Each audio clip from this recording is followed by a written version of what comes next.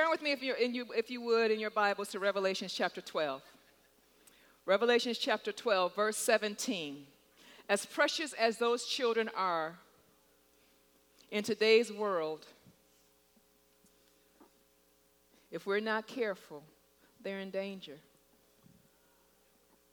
Revelation chapter 12, verse 17, it says, "And the dragon was wroth with the woman, and went to make war with the remnant of her seed, which kept the commandments of God and had the testimony of Jesus Christ."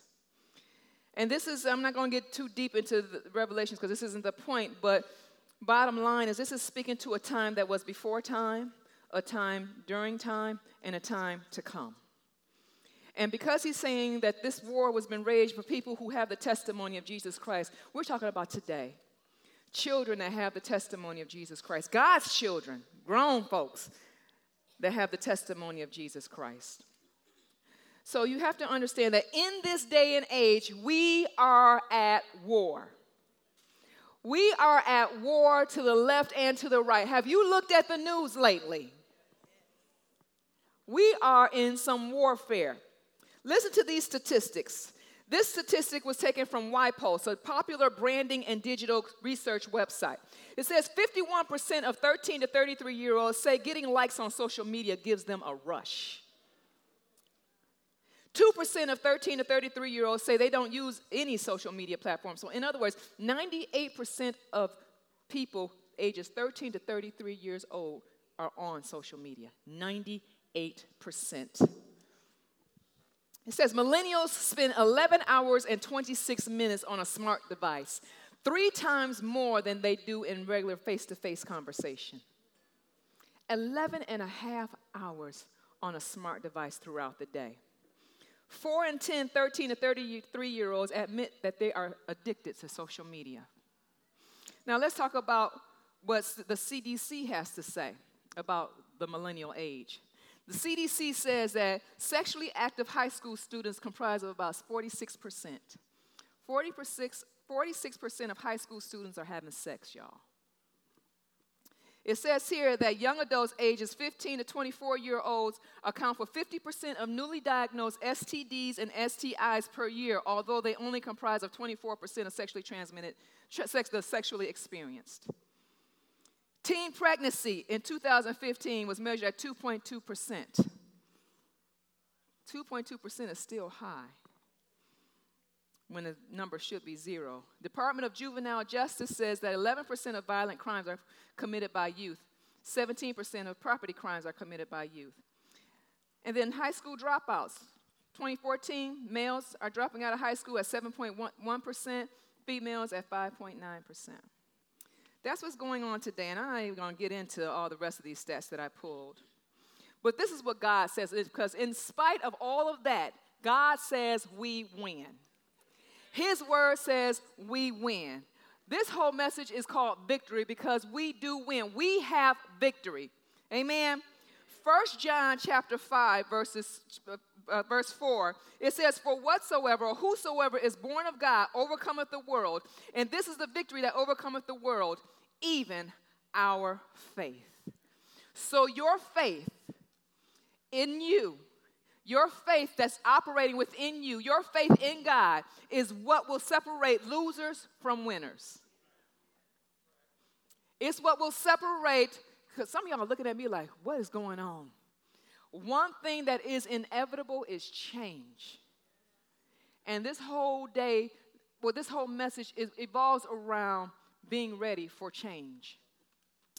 So in saying that, understanding that we are at war, but even though we are at war, we have victory. What is our warfare really about? Some of y'all want to talk to me? Can some of y'all talk to me? You want to talk to me? Where do you think our warfare is? Where is it? Spiritual warfare? In the mind? Some of y'all were here first service. You're cheating.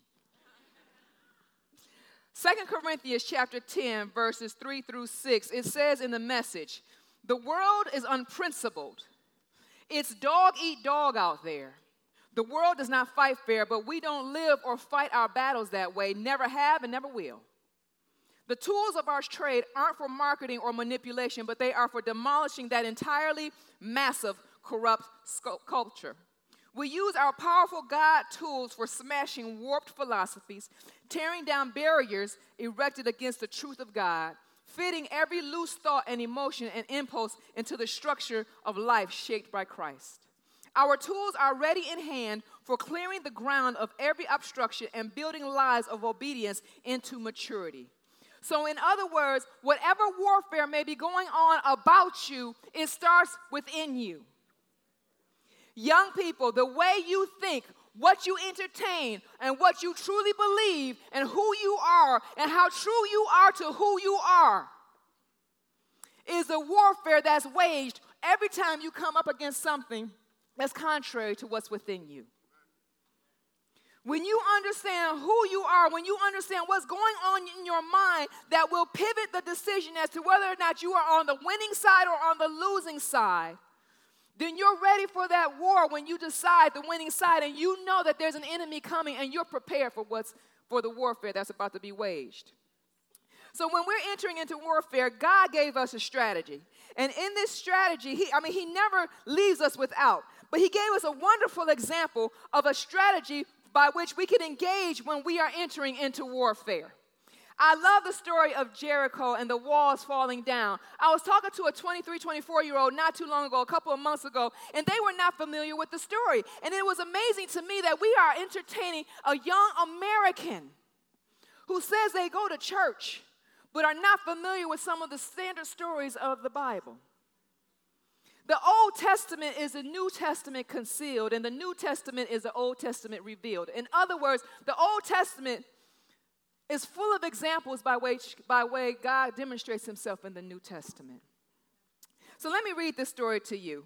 In Joshua chapter 6, well, I don't have time to read it to you right now. I'm going to go ahead and tell you the story. But in Joshua chapter 6, I want you to read that in verse 1. It's talking about where Joshua now has taken over the helm of Moses. And he's now charged to go into the city and take the city. Take the land that he's promised him. And the land is so massive that he has to go through city to city to city to take it. And the very first city that they encounter is this city called Jericho. And it says in verse 1 that Jericho was straightly shut up because of the children of Israel. None went out and none came in. In other words, the city of Jericho had heard about the reputation of the children of God, how God has moved heaven and earth on their behalf. He parted the Red Sea, and they scared. And so they are making sure that Israel cannot come in. And God was like, you know what? This wall you have up, it is of no difference to me.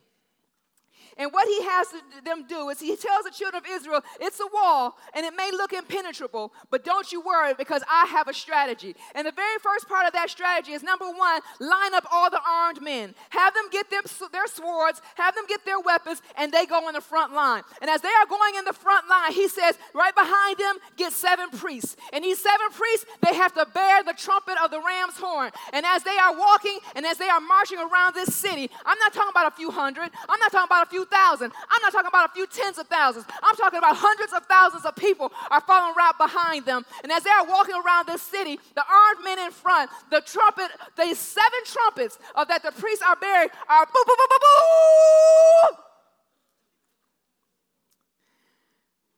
And this is what I want you to get in this point right here, and we'll talk more about it in a little bit, is that your praise is the litmus test of what you believe.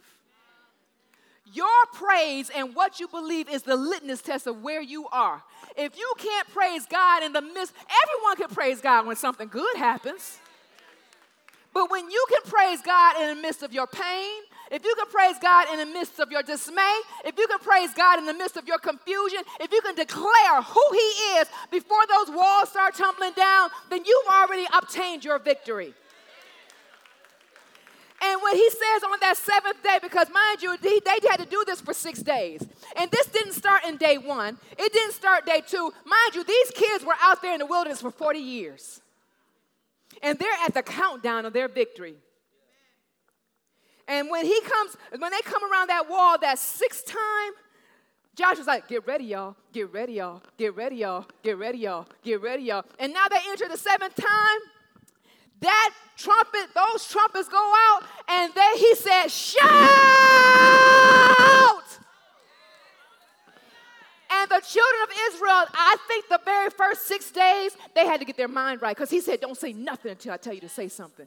Those first 6 days, they're thinking about what happened. Those first 6 days, my daddy died. Those first 6 days, my mama died. Those first 6 days, this land we've been waiting for, those first 6 days, 40 years in the wilderness, those first 6 days, they had to get past their issues and get themselves, their minds right so that they can yell at the top of their lungs. And it is at the point of their yelling loud, declaring who reigns, that the walls came tumbling down. Joshua chapter 6, verse 1. Now Jericho was straitly shut up because of the children of Israel. None went out, none came in. Verse 8, and it came to pass, when Joshua had spoken unto the people, that 7 priests bearing the trumpets of ram's horns passed on before the Lord and blew the trumpets, and the ark of the covenant of the Lord followed them. And the armed men went before the priests that blew with the trumpets, and the reward came after the ark, the priests going on and blowing the trumpets. Verse 10, and Joshua had commanded the people, saying, you shall not shout nor make any noise with your voice, neither shall any word proceed out of your mouth until the day I bid you shout. Then shall you shout.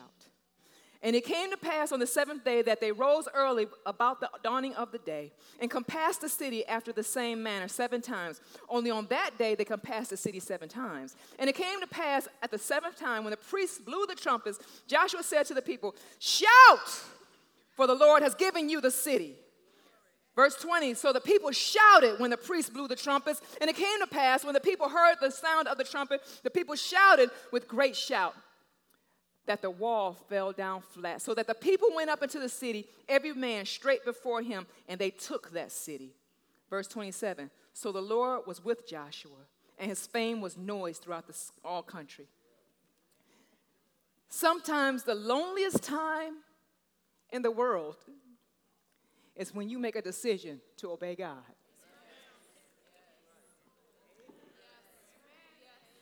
Young people, I'm going to say it again. The loneliest time in the world is when you make a decision to obey God. That's just a fact. Because the way of the ratchet is wide, but the way of the righteous and the obedient is narrow. And in this day and age, when trending is to act reckless, you have to make a decision at any point in time that you're going to do what's right because it's right. You're going to have to separate for yourself from being popular or liked, because the reality is just because you have 10,000 friends on Facebook does not mean that either one of them are really your friends. And just because you have 20,000 likes on Snapchat, Twitter, or whatever doesn't mean that they really like you. So understand, young people and old people alike, that your identity is not wrapped up in what's going on in social media or what's popular out there in the world. Your identity is wrapped up in the Most High God, the great I am, whose image you bear. Warfare comes with strategy. You have to understand who is the enemy, what was the violation, and what is the strategy.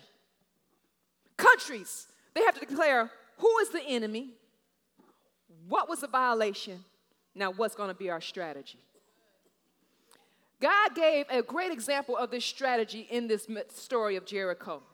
Because the very first thing that he had tell them to go in, metaphorically speaking, was the armed men. The armed men went in first because God ain't crazy. He knows that an attack is liable to happen. If you've been there Wednesday nights, you know what I meant, what I just said. Liable to. English major, University of Michigan, liable to. The armed men goes first. Number 1, strategy in warfare. The armed men represent the word of God, which is sharper than any two-edged sword, according to Hebrews. It's able to tear asunder the very marrow from the bone. It tells us, and I believe in Ephesians, when we put on the armor of God to bear our weapon of choice, and the weapon of choice is the word of God. If you cannot fight the devil on his territory and on his term, you're going to lose every time. If you call yourself Christ's, you are Christians, and you want to engage in some tongue lashing, you want to get engaged in he said, she said, yeah, you're going to lose. Because you find him on his territory. He's mastered it over millions of years. So you have to engage and get your main ally, even if it's just you and Jesus alone, and have the word of God indwelling in you. He says our weapons of our warfare are not carnal. They're not flesh and blood, but they're mighty through God through the pulling down of strongholds. Anything that exalts itself against what? The word of God. The word of God that you know. The word of God that dwells within you. If you are a youth in here, you're a young person in here, you started children's church a long time ago, and if you know nothing else but, yes, Jesus loves me, this I know, for the Bible tells me so. If you know nothing but the story of Abraham, we were just singing that song Resurrection Weekend. You know enough to defeat the enemy. If all you know is John 3:16, you know enough to defeat the enemy. Check this. If what you know is Jesus and you have a revelation of who he is in your life, you have enough to defeat the enemy. So the very first thing to go forward in that warfare is the word of God. Wield your weapon. You better be strapped tight in this day and age. Second thing that goes forth are the priests bearing the ram's horn. If you can't praise him in the midst of your pain, trouble, confusion, listen, you haven't really identified the faith that lives on the inside of you. Your praise comes before the victory because your praise is what stills the hand of the enemy. Your praise is what confuses the encampment of those that are set against you. Your praise and what you say that comes out of your mouth should speak life because there's enough death going on around you.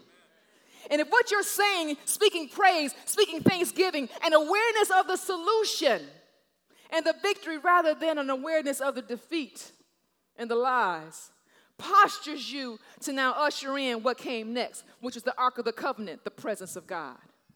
Because he said, enter into his courts with thanksgiving, enter to his gates with praise. He said that he inhabits the praises of his people. He said that when two or three are gathered together in his name, there he is in the midst of them. So when we are praising God, when we have his word within us, he can't help but to show up. He's already in you, but understand this, he has a way of showing up on the outside. And when he shows up on the outside, there's no denying on who just did that. And then the last thing to come up behind the rear was the reward, he says. These are the soldiers, these are the people that says, you know what, I'm ready to take what's mine. I'm ready to seize. I've been on pause for too long. And I'm ready, as soon as he shouts, I'm ready to take it up on the back end. See, they're marching around this wall, and as they are marching around this wall, they are meditating because, mind you, he said, don't say a word. I don't want to hear you complain. I don't want to hear your doubt. I don't want to hear you miss your mama. I don't want to hear you miss your daddy because we are at war right now. And though it might not look like it, although you don't see all the blood and shedding going on right now, we are at war. Don't you say a word contrary to victory. He says, don't let anything come out of your mouth. He says, all we need to hear is the stomp of your obedience and the blast of the trumpet. And the stomp of their obedience and the blast of the trumpet and the presence of God was enough to ramble, to shake, to weaken those walls. It was enough to weaken those walls. I just imagine little sand crumbs falling down while they're marching. Each step. Because each step is a step closer to their victory. Each step was a step of obedience. Each step was a step of faith. Contrary to what they just experienced 40 years in the wilderness. Contrary to what they heard their parents had experienced 400 years in slavery to Egypt. And now, as they come around that seventh day, having the word of God, as you come around that seventh day, when you know your countdown, just when it seems like it's darkest before the dawn, just when it seems like you're tired and you feel like giving up, just as it seems like your kids that acted the fool for the last time in your house, just when it seems like the doctor gave you the last report that you want to hear about how it's negative, just when that last bill shows up, when you know the countdown is on and you know you've done all that you can do,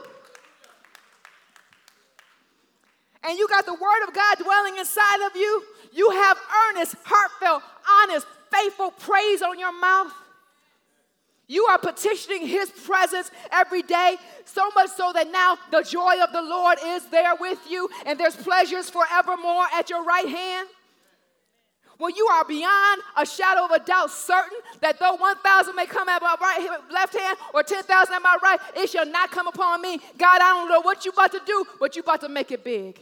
You're about to show me that you are the great I am. When Moses stood in front of that mountain and he said, take your people and set them free. Who am I going to say that? I ain't nobody. Who am I going to say that sent me? He said, I am. I am. I am everything you need.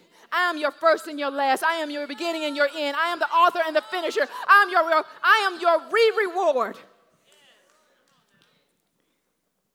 It says, tell them that I am sent you, and that's enough. How you get 2 million people to obey you off of I am? When you know you are obeying the word of God. Amen. Who is he that overcometh the world but he that believes that Jesus is the Son of God? Know and understand, folks, I said earlier that 98% of millennials ages 13 to 33 are on social media. There is a volley for your attention left or right all the time. And I read to you a whole bunch of stats on what's not so good. But let me read you some stats that are contrary to what I read.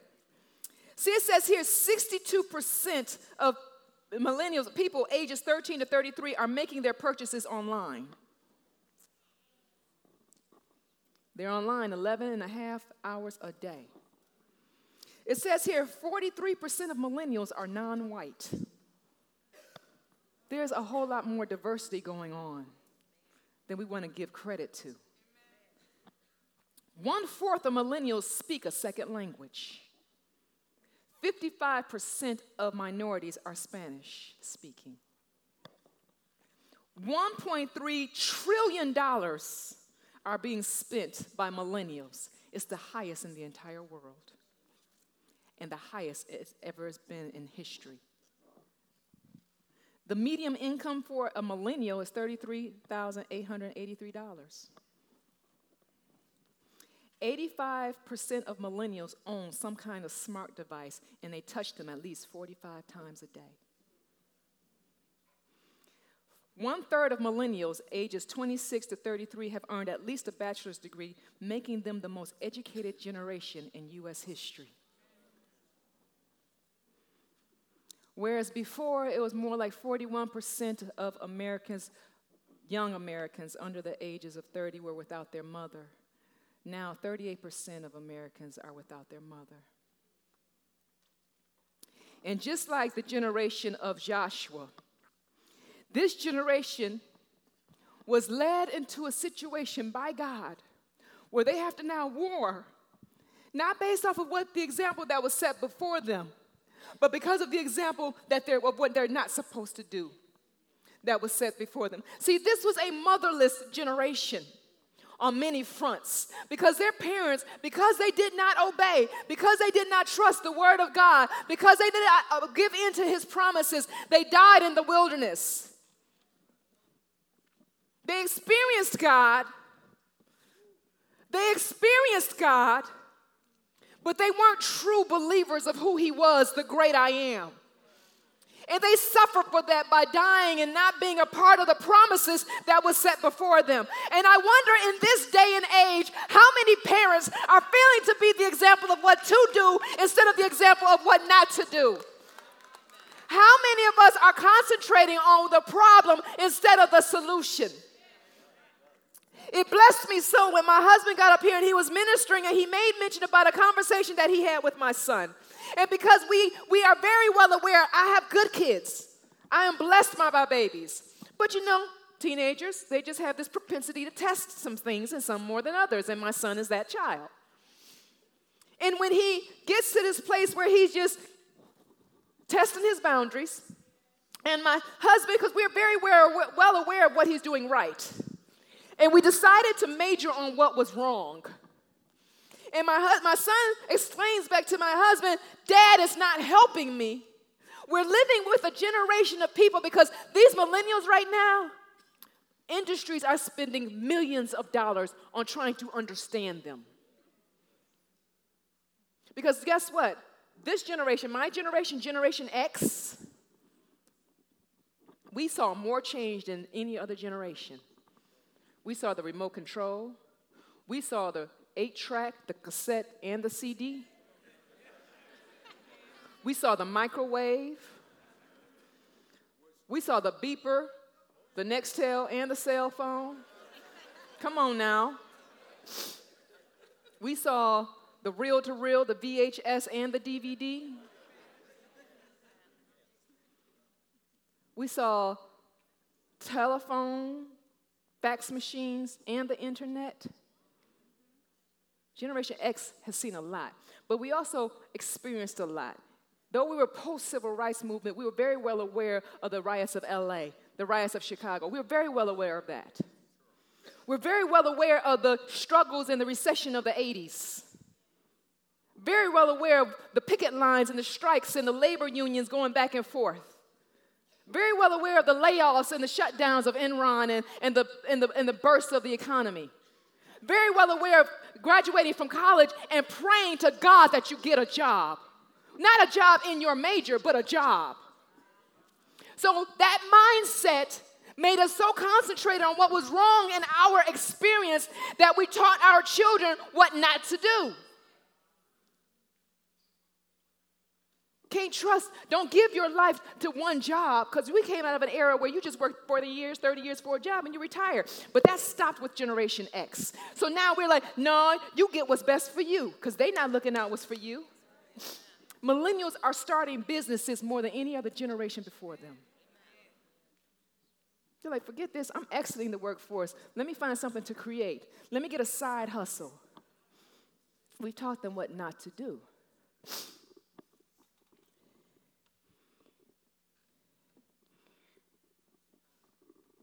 In Joshua's time, this strategy was not just for what they were to do in this wall of Jericho.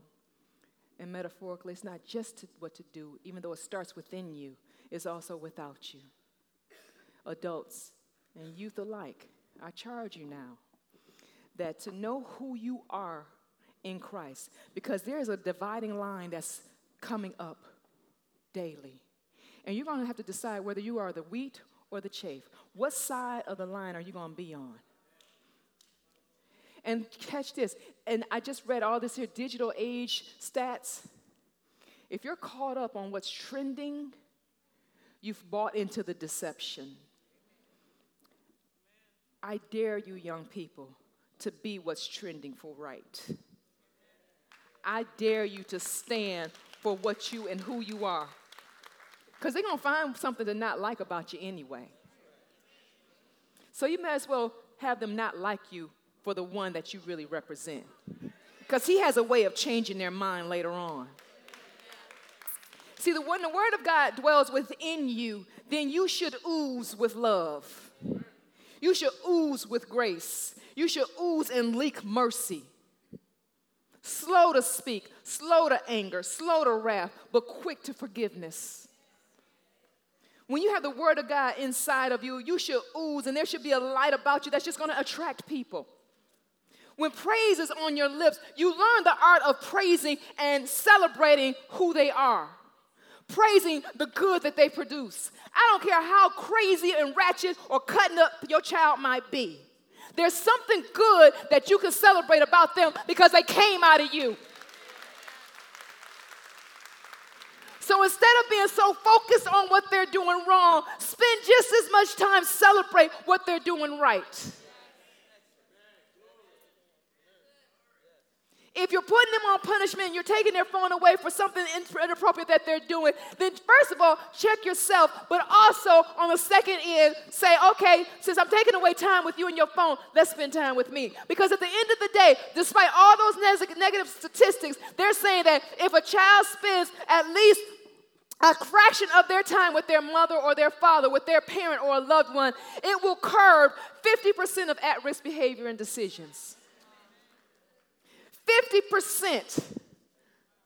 When you figure millennials are spending 11 and a half hours looking at or touching their device a day, 3 times more than the conversations that they're having with actual human beings, you can't help but to ask yourself, what kind of wall are they creating in their mind? And how will that translate in the days to come? Because my babies are important to me. And I'm sure your babies are important to you. And it's important to me that they represent the name Most High. It's important to me that they know who they are in Christ. It's important to me that they understand up front that they are a peculiar priesthood, a peculiar people, a royal priesthood made in the image of the Most High God. And at the end of the day, whether you want to or not, there's going to come a day that every knee is going to bow, every knee is going to bend, every tongue is going to confess that Jesus is Lord. And you may as well make up that decision right now and act like it, because you're living in a world and in a system that's trying to pull that away from you.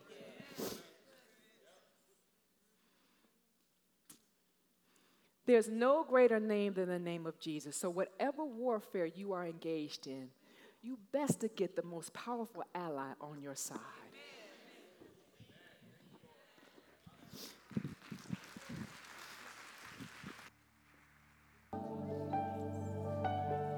Please stand to your feet.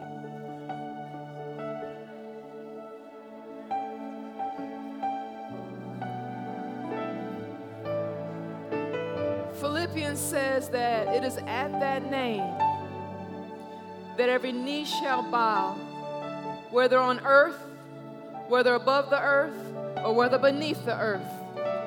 And every tongue shall confess that Jesus is Lord, to the glory of God the Father. And if you look at the actual King James Version, it says should. Because on one side, there's going to be a host of people that joyfully, reverentially, and earnestly bow to that name, because they call him Lord, they call him Savior, they call him Prince of Peace, they call him Redeemer, they call him Strong Tower. But then there's going to be another side of life. It says should there in the King James, because it acknowledges that there's going to be a host of people that can't do nothing else but bow down. Not because they want to, not because they tasted and saw that the Lord himself is good, but because they see now that they were wrong, that he is full of grace, mercy, and power. While we're checking and assessing our heart's condition, while we're breaking through barriers of what's popular and acceptable in society, I want you to prayerfully consider who you are and whose you are. Is Jesus Lord, as in master, as in teacher, as in Father, as well as Savior, your guide into heaven? Or is he simply someone that you know and conveniently call upon when you're in trouble? There's no greater name than the name of Jesus. So while every head is bowed and every eye is closed,